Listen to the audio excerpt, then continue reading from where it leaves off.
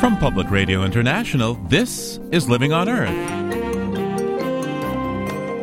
I'm Steve Curwood. University scientists working in West Virginia report that mountaintop removal coal mining is not only bad for the environment, but also carries the risk of cancer for area residents.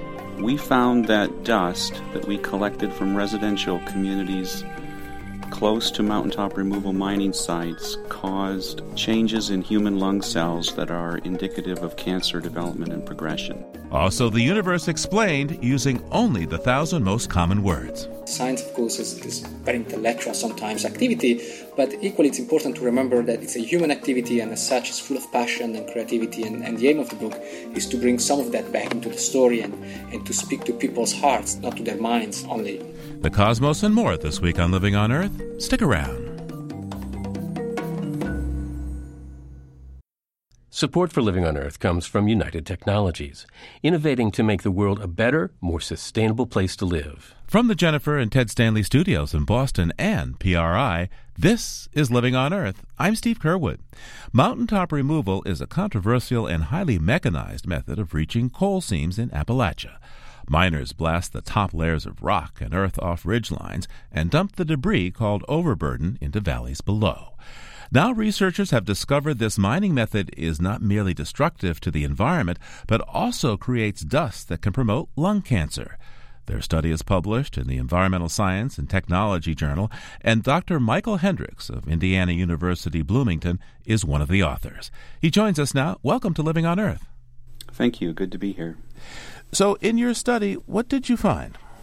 We found that dust that we collected from residential communities close to mountaintop removal mining sites caused changes in human lung cells that are indicative of cancer development and progression. When we also exposed cells to dust from control communities farther away from mining, we did not find those changes. And you're saying the most dangerous part, at least in terms of getting cancerous changes in lungs, has to do more with the rock that the coal is embedded in than the coal itself. That's true. It seems to be mostly what's called the overburden, the rock in the soil above the coal, that's released during the excavation. It's released through the use of explosives and the use of large excavation equipment that raises dust levels in the nearby communities that can cause these types of health problems. And what are the ingredients from that overburden that gets into the dust that you think is related to cancer? It seems to be a complex mixture. We've found elevated levels of silica on a pretty consistent basis. We've also seen elevations in levels of molybdenum and aluminum, and also in some compounds that are indicative of perhaps particles from the coal itself. So just how are such particles related to cancer in people?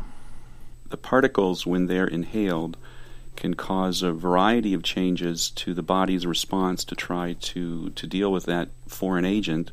Some of those are not specific to the chemical itself, but other types of chemicals or elements, such as silica or molybdenum, can be particularly tumor-promoting. So the mechanisms by which that happens are not totally understood, but it involves a variety of changes to cells in response to these foreign agents. How close are the households at an increased risk of cancer to mountaintop removal? In this study, we collected the dust samples within a mile of an active mountaintop removal mining site. In other studies that we've done, we found evidence for elevations in particulate matter in the air within 2 or 3 miles. We don't know exactly what the progression would be as you move away from the mining, but I suspect that most of the effects are probably within 5 to 10 miles of active mining. Now, how important are your results, Professor? There's been concern that mountaintop removal might be related to cancer, might be associated with it. But what does this study do? This study is an important new development in my view because the previous studies, by and large, were epidemiological types of studies that looked at correlations between where people lived and their health status. So we've been able to document a number of occasions that there's higher cancer incidence and mortality, including lung cancer, for people that live near these sites. But until this study, we didn't have direct evidence linking the environmental conditions in these communities to actual biological changes in human lung cells. So this is an important new development in the research line. So how many people are afflicted by lung cancer in these regions close to mountaintop removal compared to people living further away? We have done studies that estimate that people that live in the mountaintop mining regions might experience an additional 60,000 or so cases of cancer. That's total cancer, not just lung cancer. But the extent of the lung cancer would be a sizable percentage of that. And, of course, people are going to say, well, a lot of people in Appalachia smoke. How did you handle that? In the epidemiological studies that we've done, we've shown that the lung cancer risks are greater even when we control for the effects of smoking. So it's not just a smoking effect. And in this most recent study, we exposed human lung cells to this dust, and it was only the dust collected from the mining communities that caused the cancer changes in the cells. Dr. Hendricks, who's most at risk in these communities of developing lung cancer? People who are at greater risk of developing lung cancer specifically are probably relatively older, and the risk of it is concentrated if you engage in other risks. So smoking, for example, it's probably a greater risk than exposure to the dust itself. People who maybe have other types of health conditions may be more vulnerable to air pollution exposures as well.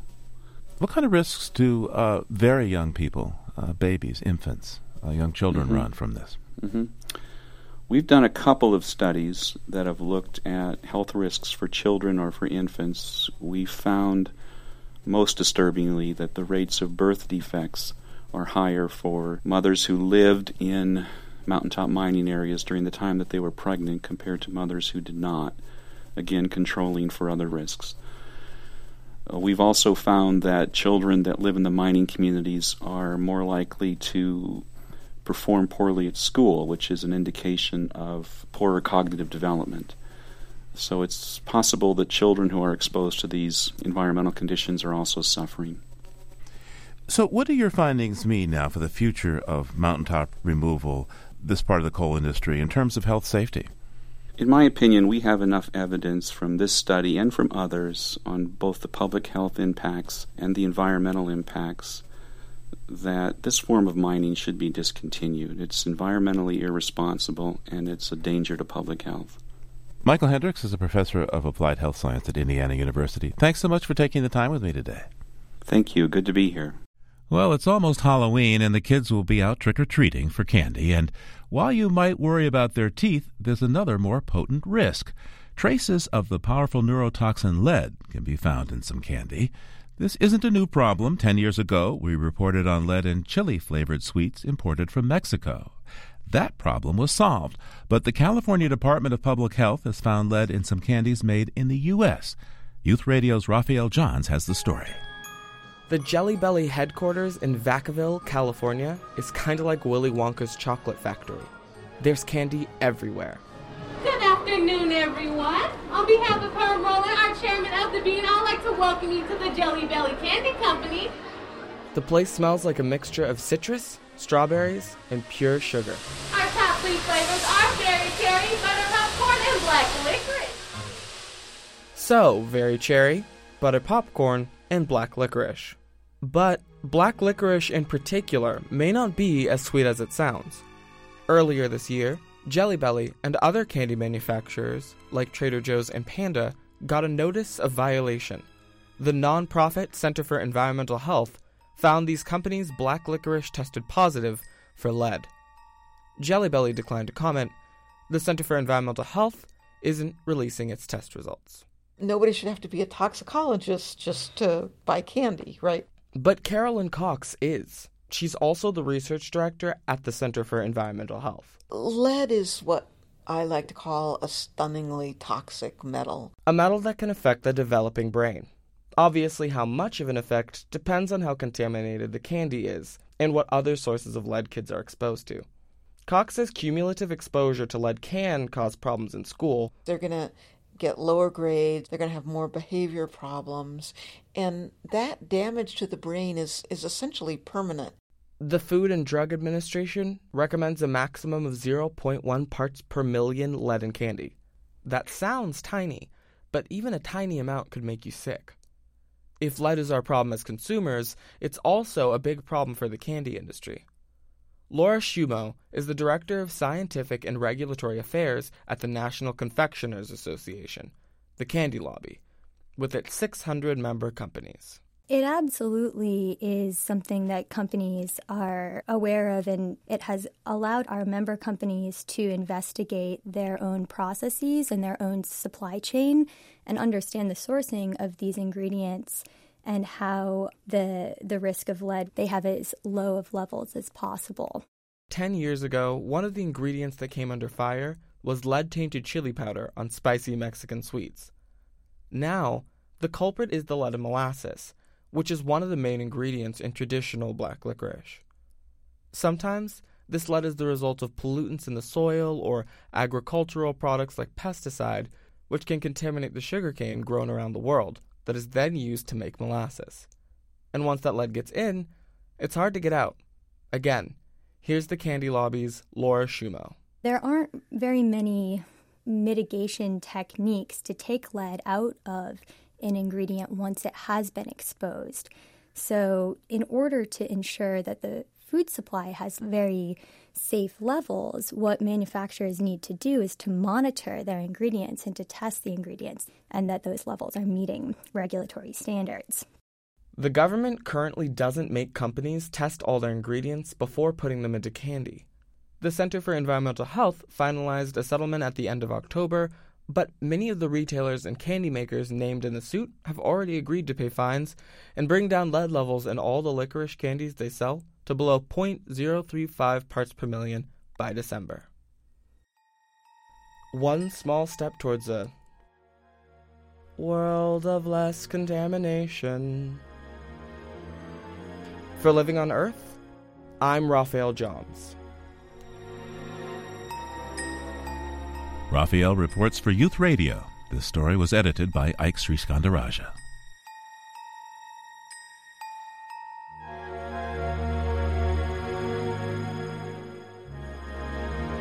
Coming up, there's a new game in town, carbon capture and recycle. Stay tuned to Living on Earth. It's Living on Earth. I'm Steve Kerwood. A Texas company has launched one of the first commercial operations to capture CO2 and recycle it into commodities, including baking soda. The Skyonic Corporation flipped the switch at a cement plant in San Antonio on October 21st, and in a year expects to capture some 75,000 tons of global warming CO2 and turn it into industrial liquids and solids to sell at a profit.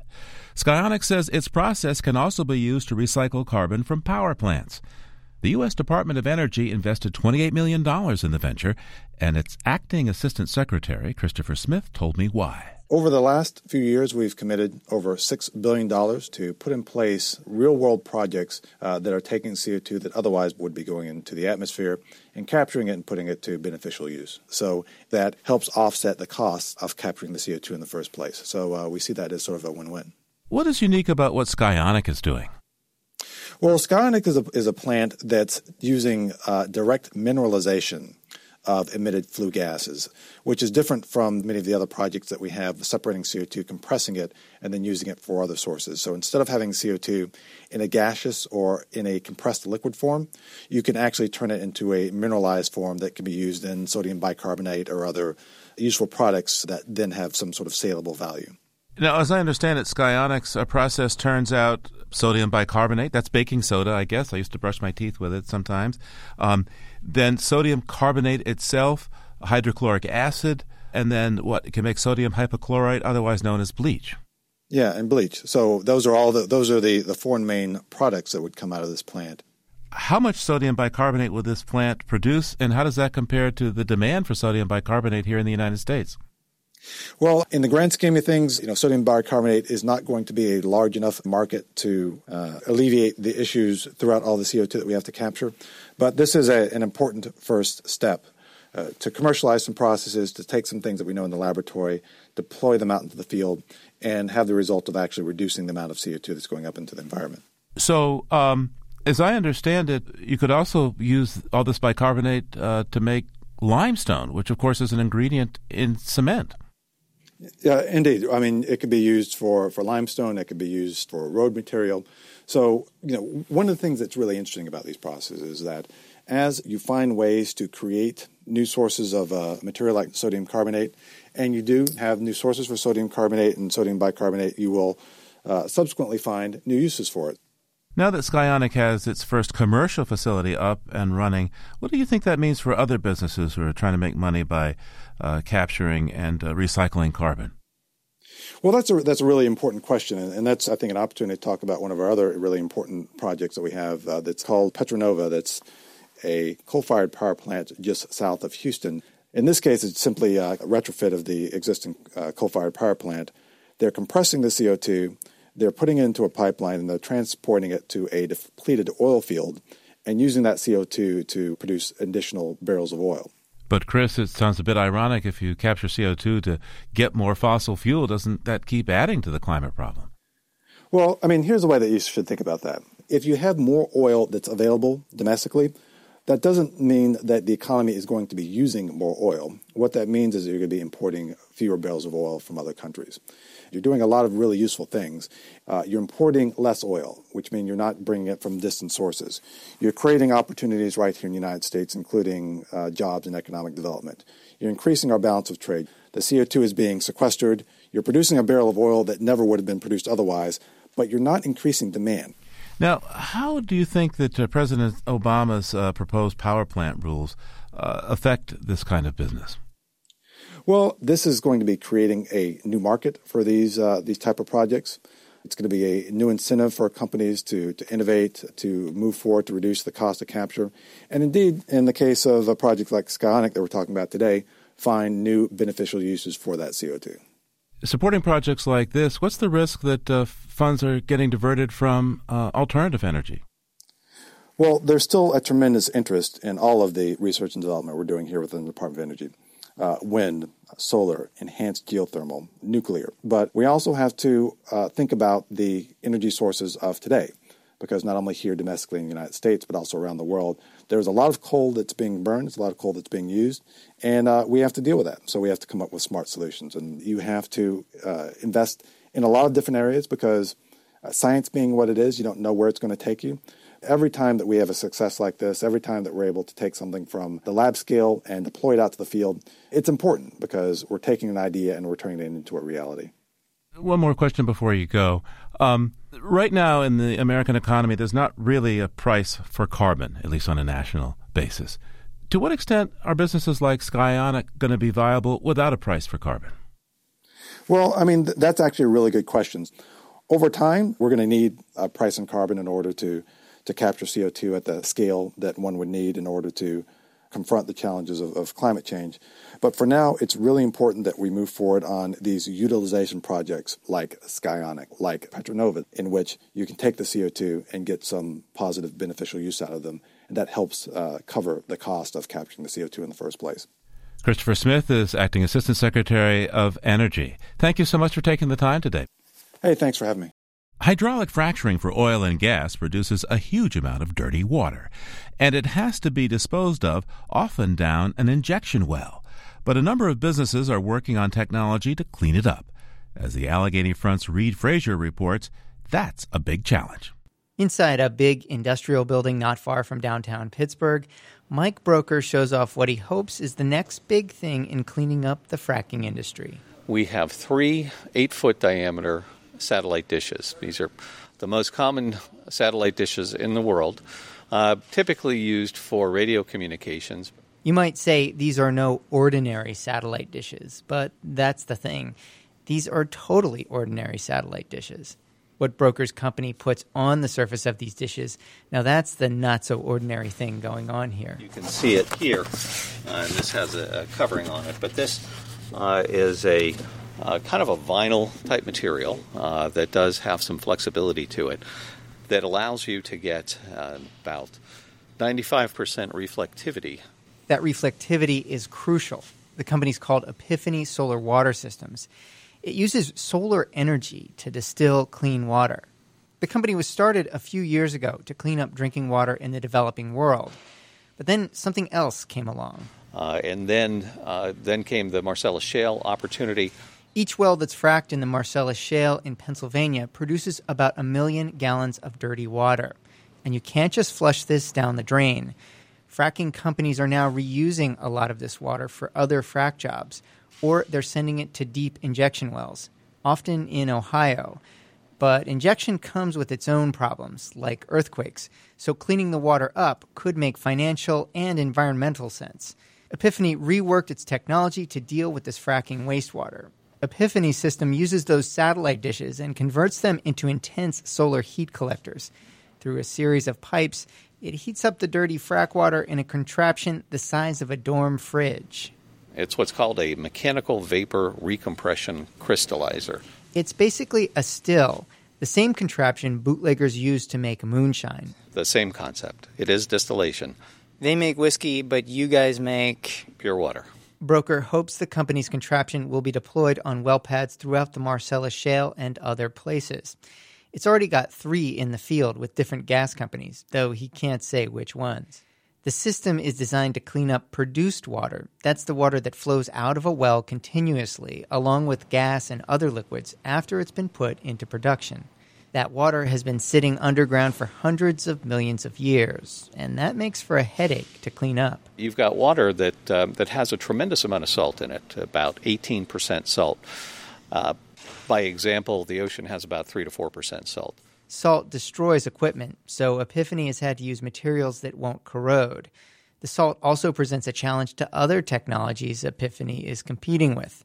Reverse osmosis, for instance, uses a membrane, essentially a filter, to strain the salt out of seawater. To get the water through the membrane, you have to apply pressure to it. But the saltier the water, the more pressure you need. The issue is that with flowback water and produced water, the salinity is so high that you have to push very, very hard, and that risks rupturing the membrane. Megan Mauder is an engineer at Carnegie Mellon University. Mauder's team has created a special membrane that will allow water vapor to go through it, but no liquids. Dirty water stays back, clean vapor travels through. No, there it goes. In her lab at Carnegie Mellon, Mauder shows how the system works. There is now water coming out of this reservoir, coming in here, across the membrane, and then discharging back there. Salty water is heated up and piped to a tiny membrane, a small white semicircle of plastic cloth. On the other side of the membrane, there's cold water, so through simple condensation, clean water flows out of the system. The key, though, is getting the membrane just right, Mauder says. So this particular sample is a millipore membrane. It's very similar to the polymer that is used to make Gore-Tex. Mauder says she's a long way from having a product that can be commercialized. But if there's ever a machine that can clean up frack water cheaply, some think it will have no shortage of buyers. The research firm Lux found the market for wastewater treatment from oil and gas is about $1 billion right now, and it could grow to $9 billion by the next decade. But not everyone thinks that these new technologies will ever make that money. Brent Giles studies the water market for Lux. He says a lot of startups got into the market thinking they could solve the frack water problem. A lot of the startups that we see in produced water, in flowback water, are fairly naive, and they've got a solution. And as soon as they started seeing frack water issues show up in the New York Times and newspapers like that, they kind of did a 180 and decided that they were going to become experts in the oil and gas space. And that hasn't worked out for a lot of them. Why hasn't it worked out? Well, Giles says it's the water. In the Marcellus, most of these technologies, these more advanced technologies, have utterly failed to treat the water. It's such low-quality water that the technologies crash and burn when they try to treat it. In contrast, companies that use more low-tech solutions, like prepping the wastewater to be reused in future frack jobs, have been much more successful. Part of the problem is that the type and quantity of water produced in oil and gas wells changes over the lifetime of a well. There's a lot of water that comes out during fracking. After the well is fracked, the well goes into production. During that period, the water that comes out of the well gradually gets saltier and saltier over time. Also, there's a lot less of it than when it's getting fracked. So creating a technology to treat all those scenarios is difficult. Giles says it's just cheaper and easier to reuse that frack water or inject it underground. Well, we've seen a lot of people try, and we've seen a lot of people just not meet the numbers that the oil companies are asking for. Broker of Epiphany Solar Water says his company is already meeting the price point the industry wants, and others say those prices are subject to change. Annie Lane is with the research firm Battelle.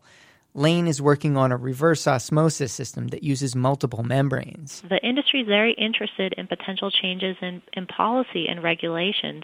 Lane says she's getting more interest from oil and gas companies and technologies like hers that can deal with this dirty water. They see continued use of injection wells actually as being threatened due to possible changes in policy. So they're interested in identifying alternatives. She thinks one day the water will be more valuable cleaned up and above ground than pumped down a hole. I'm Reed Frazier. Reed's story comes to us from the public radio program, The Allegheny Front. Many of us have clunky old TVs or obsolete computer clutter. And despite good intentions, chances are when we finally get rid of it, we won't recycle it, according to a survey by Best Buy. And e-waste in the dump can leach toxins into the environment. So some companies, including Staples and Best Buy, subsidize electronics recycling and take e-waste for free. To find out more, we called up John Shigarian, CEO and co-founder of Electronic Recyclers International. He spoke with Living on Earth's Helen Palmer. Tell me, first of all, there's this recent survey from Best Buy which noted that only a third of people, just over a third, actually manage to recycle any of their electronics, though about two-thirds of us really want to. What gets in the way of us actually recycling all this old electronic junk? Well, what gets in the way of most people recycling is apathy or lack of accessibility or knowledge. But once people know how to recycle, where to recycle, most people want to do the right thing, and recycling rates, therefore, are rising. Best Buy has seen their volumes go up year after year with their great recycling program, which they pioneered in about 2007. And so to me, it's very encouraging that retailers like them have created a new recycling paradigm, making it accessible for the public at large, and they've led on that, and others have followed. Yes, I believe Staples as well takes recycling. I don't know who else does. Well, you're right. Staples and Best Buy are the platinum standard. Because not only do they take old electronics back, but they also have announced publicly that they only allow responsible recyclers who are certified to touch those electronics. And that's a very, very important point. So when you say you recycle everything, what kinds of things come out? I mean, is there value to be had from these old electronics that you can actually realize? Well, there's value to be had, yes. Everything gets commoditized. So you break down electronics into plastics, glass, and metals. And all that material gets sent off to smelters for a new life. The glass costs us money to dispose of. The metals and the plastics we sell. So give me a ballpark figure for what you would actually charge someone for a ton of e-waste. 25 to 35 cents a pound is a very typical ballpark figure. So tell me a little bit about the irresponsible people. I mean, how does it come about that actually e-waste ends up going to irresponsible recyclers? Okay, so if you work for the government or you work for a big corporation and they say, hey, listen, your job is to save us money. Your job is to do more with less resources. So now they have a choice. This one recycler who came in and he quoted me 25 cents a pound, and I have 100,000 pounds to get rid of. Wow, that's going to cost me a lot of money. But there's another recycler down the street, ABC Recycling. They say they'll come pick up this stuff for free and just take it off. I'll just call up ABC Recycling. And ABC Recycling comes, picks up the material, and they sell this material to the highest bidder. Back in the early part of 2001, 2002, 2003, the highest bidders typically were the people who wanted to mine the gold, the silver, the precious metals, out of the electronics. So they would bring that electronic then, they'd buy it and bring it over to some part of China or some part of India or Africa. They don't have the right tools, so they would burn the plastic of the carcass off of it. So that would throw a toxic and poisonous gas into the air. And then little children typically would be co-opted into the process of doing acid washes to gain the precious metals out of these electronics. Well, first of all, there's human rights violations being done by co-opting children into this, and then people would get injured using these acid washes. That story still continues, but the story has taken on even a darker turn.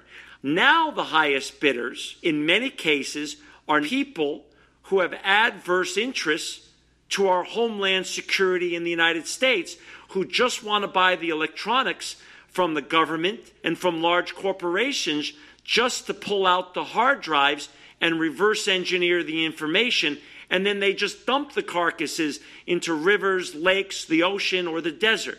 So that's what's happening with still approximately 80% of the electronics that we're using in this country are still being shipped offshores, and one of those two options are happening to it right now.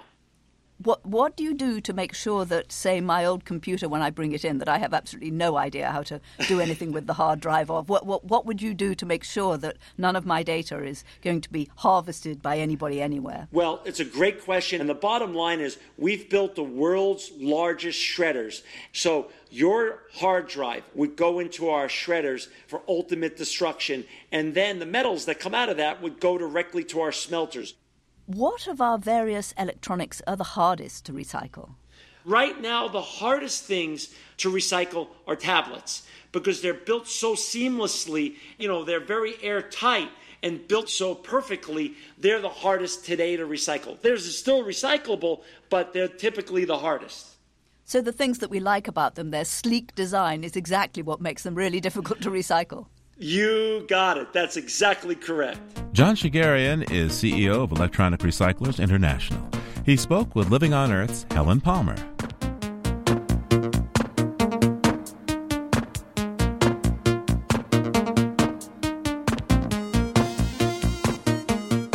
Coming up, using very free words to explain very big ideas.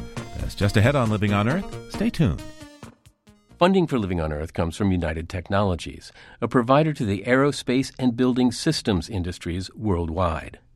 UTC Building and Industrial Systems provides building technologies and supplies, container refrigeration systems that transport and preserve food, and medicine with brands such as Otis, Carrier, Chubb, Edwards, and Kidde. This is PRI, Public Radio International. It's Living on Earth. I'm Steve Kerwood. Off now to Conyers, Georgia, to check in with Peter Dykstra, publisher of dailyclimate.org and environmental health news. That's ehn.org. Hey, so Peter, what's shaking beyond the headlines today? Well, hi, Steve. This past week, there were a couple of stories that caught our eye about climate change and political mischief. We learned of the death of Rick Piltz, who is something of a hero in the climate science community, for blowing the whistle 9 years ago on the Bush administration's interference with a U.S. climate science report. Yeah, tell us a little bit more about Rick Piltz. He has an interesting history. Yeah, Rick was a senior associate in the administration's Global Change Research Program, the White House office that keeps an eye on climate change, from midway in the Clinton administration to 2005 during the George W. Bush administration.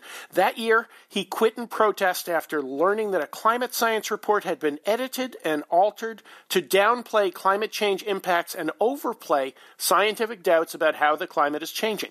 Yeah, and as I recall, he became a classic government whistleblower. If there were a government whistleblowers Hall of Fame, he'd be in. Rick Piltz turned where a lot of government whistleblowers do to a group called the Government Accountability Project. Together they took copies of handwritten changes to the science documents to the New York Times, who published them and ignited a little firestorm.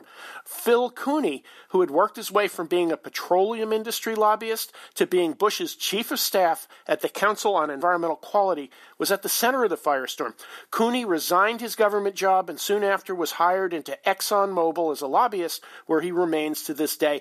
Rick Piltz went on to run a group and a website called Climate Science Watch, and last year in a video, he said it's a nonpartisan thing. And here's his quote, "It's not just one administration, they all need a watchdog." So Rick Piltz fought political interference in science, but you said there's another story about the same kind of stuff. Yeah, and that's going on right now. 2 congressional committees are going after an environmental group for the apparently unfathomable act of communicating with the Environmental Protection Agency. The Natural Resources Defense Council, one of the best-known environmental advocacy groups in the country, stands accused of advocating for the environment. Congressman Darrell Issa, who runs the House Oversight Committee, has taken time from his Benghazi hearings to demand all of NRDC's correspondence with the EPA over that agency's rulemaking to limit carbon emissions. He's joined in this effort by David Vitter, the ranking Republican member of the Senate's Environment Committee. Both NRDC and EPA say everything's above board, but the legislators smell a scandal, and when you watch it all unfold, you wish there were more people like Rick Piltz to stand up for science and smart policy making. Well, it does take a lot of courage to be a whistleblower. And it seems courage is in short supply to buck the tide on energy and environment issues, especially during this midterm election year. Climate change is front and center in only a few election races, like the open U.S. Senate seat in Michigan. The best of the worst is possibly the House Committee on Science, Space, and Technology, where, according to Scientific American magazine, just 5 of its 22 majority party members are on record as affirming that climate change is real. That's the Science Committee, Steve.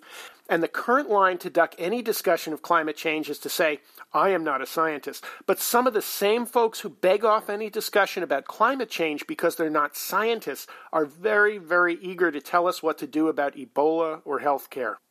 Only in America. Hey, listen, can you take us back into the environmental time machine? What's on the calendar from this week?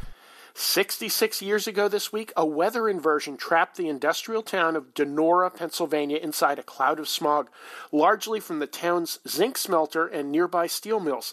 20 people died within hours, and estimated 6,000 people were sickened as the smoke hung in the air for days. Yeah, and that was one of the early, most important events in America's coming to grips with its own air pollution problem. Right, and painfully so. It's not just the health repercussions from pollution, but the town of Donora lost over 5,000 jobs in the next decade as the culprits in the smog disaster, the zinc smelter and the steel mills, closed down. Much of the steel industry eventually migrated to places like China, where they're now just coming to grips with their own Donora-style disasters. Indeed. But one more thought about Donora. 2 well-known names from very different fields grew up in Donora around this time. Deborah Lee Davis is a toxicologist and environmental health specialist. She was a 2-year-old at the time of the Donora disaster. And in a very different field, and it was usually left field, was Donora native Stan Musial. By 1948, he was well on his way to becoming one of the greatest baseball players of the 20th century, but Musial's father, Licorice Musial, took ill and later died as a result of the Donora smog disaster. Peter Dykstra is publisher of Environmental Health News. That's ehn.org and thedailyclimate.org. Thanks so much for taking the time with us today, Peter. Okay, Steve, thanks a lot, and we'll talk to you soon. And there's more on these stories at our website, loe.org. And now a new book that aims beyond the sky. We're talking about the universe and cosmology, which most of us at best find confusing. The Edge of the Sky by Roberto Trotta aims to simplify and clarify. The book explains the universe in the 1,000 most used words, or rather the all there is and 1,000, since universe and 1,000 aren't on that list. Roberto Trotta studies dark matter and what he calls the dark push and the early all there is at Imperial College in London, and joins us. We're happy to have you on Living on Our Homeworld, Roberto. Thank you, Steve. Great to be here. So tell me, what inspired you to use only the 1,000 most common English words to tell the story of the cosmos?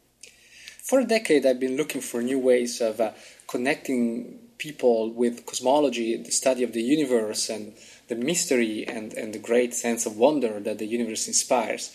Then one day, something interesting happened to me. I stumbled on an XKCD cartoon. That's a web-based comic series. It was a picture of the Saturn V moon rocket, but it was labeled using only the most common 1,000 words in English. And so instead of calling it Saturn V moon rocket, it was called the Up-Goer 5, because it's something that goes up, it's a rocket, and rocket is not one of the words. So I thought, well, actually, perhaps here is a language, here is a format that could be used to get rid of all the jargon that scientists sometimes use to talk about their science, and talk about the entire universe, that's to say, the all there is, in simple language that anybody can understand.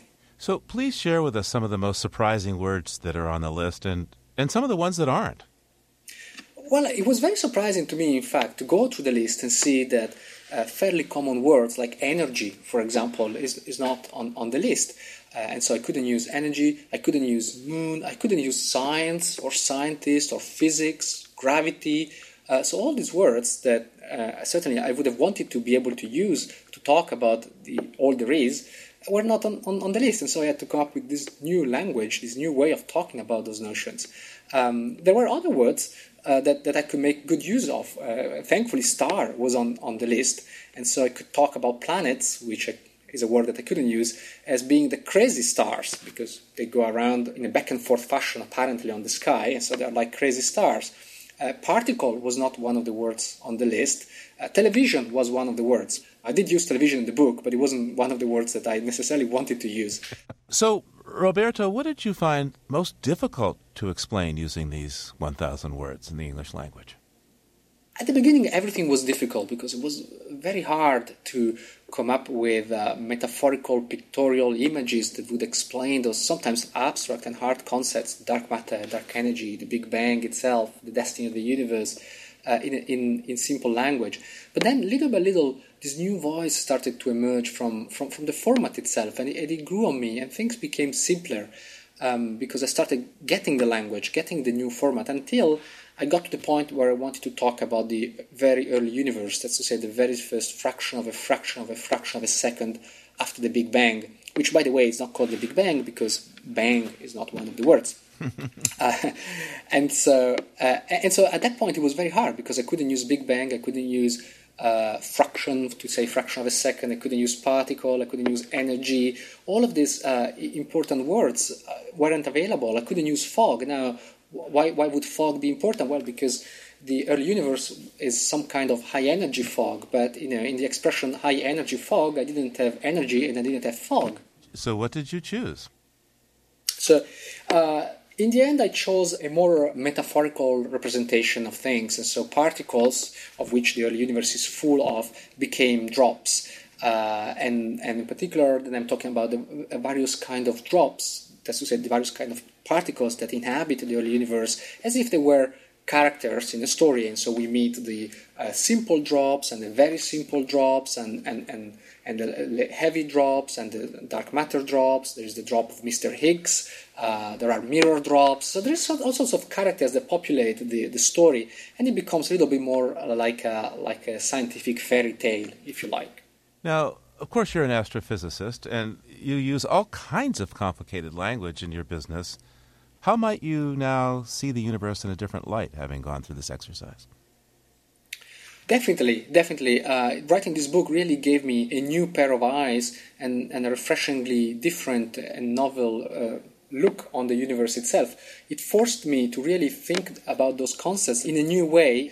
One of the aims of my book was to bring back creativity and passion into science. Science, of course, is this very intellectual sometimes activity, but equally it's important to remember that it's a human activity, and as such it's full of passion and creativity, and the aim of the book is to bring some of that back into the story and to speak to people's hearts, not to their minds only. Who do you want to read this book? Who do you have in mind? I like to think of The Edge of the Sky as a book for children of all ages. Why is it important to you to make science accessible to everyone? There are many reasons, but let me just talk about two. Science is an expensive business, and most of our scientific research, certainly at fundamental level, the kind of science that I do, is paid for by taxpayers' money. And so it's only fair and part of the job of what a scientist should be about to spend our time as professional scientists, some of our time, talking to the public and engaging them in a conversation about why do we need to do this research, what are the objectives of our work, and why do we need to spend money, taxpayers' money, to do it. But also, Another reason for me to talk about science with the general public is that science is a great cultural activity. Science, in a way, it's akin to the arts. Why do we make great art? Why do we enjoy going to museums and experiencing art? Because it makes our lives better, more fuller, more worth living in a sense, and everybody should be able to participate. This is too important a quest to be left to the professional scientists. Now, typically when you step into a laboratory, you don't see a lot of women, but in your book, the scientist here is a woman. Why? Precisely for this reason. Unfortunately, women are underrepresented in science, certainly in my field, and so I hope by this and other means to help breaking the stereotype that all scientists are middle-aged, old men in white coat with long white beards and a bald patch on their heads. And we need more women in science, and if by presenting a scientist as a female character, I can help inspire some young girls to be interested in science and to pursue a career in science, then that'd be a fantastic result for me. Summarize for me, in your words, in those 1,000 words, what we do need to know about the universe, what you call the all there is. There are many things that are still not understood about the all there is.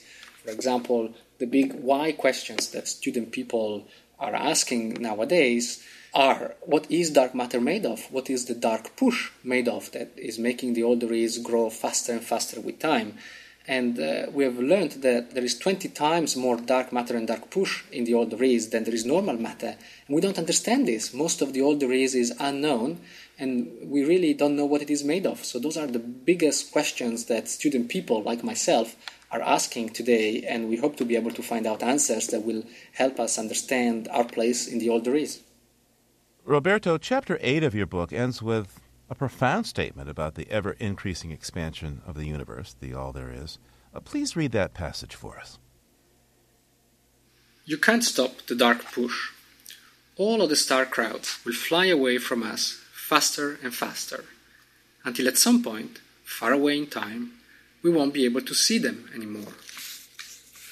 They will be too far away for the light to reach us. Stars will die, and the star crowds will turn off. The all there is will become even bigger and almost totally empty. Nothing will be left but dark silence. So how ultimately terrifying is this idea to you that the universe will eventually become dark silence? It is terrifying intellectually, but not as much as the prospect of the many threats that are closer to home and closer to us in time, climate change and epidemics, all sorts of threats that are threatening us as humans in a more direct and more timely fashion. But certainly if we think about the grand scheme of things and the great picture of the cosmos that emerges, thinking of a universe that's going to be empty and dark is pretty scary. By the way, Roberto, in your book you touch on the multiverse theory. Talk a little bit about that for me now and how we can try to understand that. The multiverse theory is something very speculative. We have no idea whether any of this really exists out there. But in the book, I talk about it in very simple language. And so I talk about a room full of coins with a table where you find 400 coins that are all showing heads. So if you were to walk into such a room, you'd certainly think that somebody has been there before you and has put down all the 400 coins heads up just like that. And you wouldn't imagine for a second that they've all been thrown up and just landed at random, all heads up. And yet, the universe we happen to live in is as improbable as getting 400 heads out of 400 coins all at once, which is a very tiny, tiny, tiny probability. It's almost zero. And so the big question is, why is our universe so specifically strange? Why is it so improbable? And perhaps the idea is that the dark push, the mystery of the dark push, has something to do with it. And the tentative explanation that scientists are beginning to give is that perhaps it's a question of just having many, many rooms, having many, many flips of the 400 coins, and sooner or later you'll end up with one room that has all of the 400 coins in it showing heads up just like that, just by the laws of chance. It's only a question of having enough rooms, and that's to say, to having enough universes in the multiverse, a collection of many, many, many different universes, and we will live in one that's just right for us, one that's very improbable, but that happened just by chance. some people listening to us will say, well, either this all came from a cosmic roll of the dice or a flip of the coin, as you say, or maybe there's God involved. What do you say? Well, certainly, there will always be this question. Science, even with the explanation, the tentative explanation of the multiverse, is ultimately silent about the meaning of physics, the meaning of the universe, and the meaning of facts. And so the meaning of all our scientific discoveries, the ultimate fundamental meaning of reality and the why are we here questions are questions that science cannot methodologically answer, and so it remains for each individual to find meaning and perspective and a sense of direction in their lives in any way that's meaningful to them. Before you go, your favorite star? My favorite star hasn't been discovered yet. It's probably a dark star in a dark nebula made of dark matter. Roberto Trotta studies dark matter, dark energy, and the early universe as an astrophysicist at Imperial College in London. Professor Trotta, thanks so much for your time today. Thank you, Steve. Great pleasure talking to you.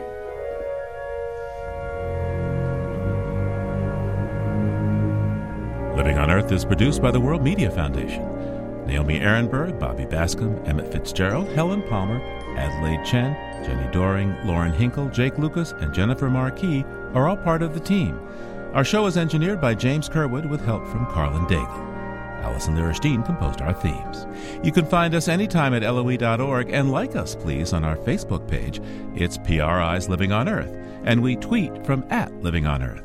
I'm Steve Kerwood. Thanks for listening. Funding for Living on Earth comes from the Grantham Foundation for the Protection of the Environment, supporting strategic communication and collaboration in solving the world's most pressing environmental problems. The Candida Fund, furthering the values that contribute to a healthy planet, and Gilman Ordway for coverage of conservation and environmental change. Living on Earth is also supported by Stonyfield Farm, makers of organic yogurt, smoothies, and more. www.stonyfield.com. PRI, Public Radio International.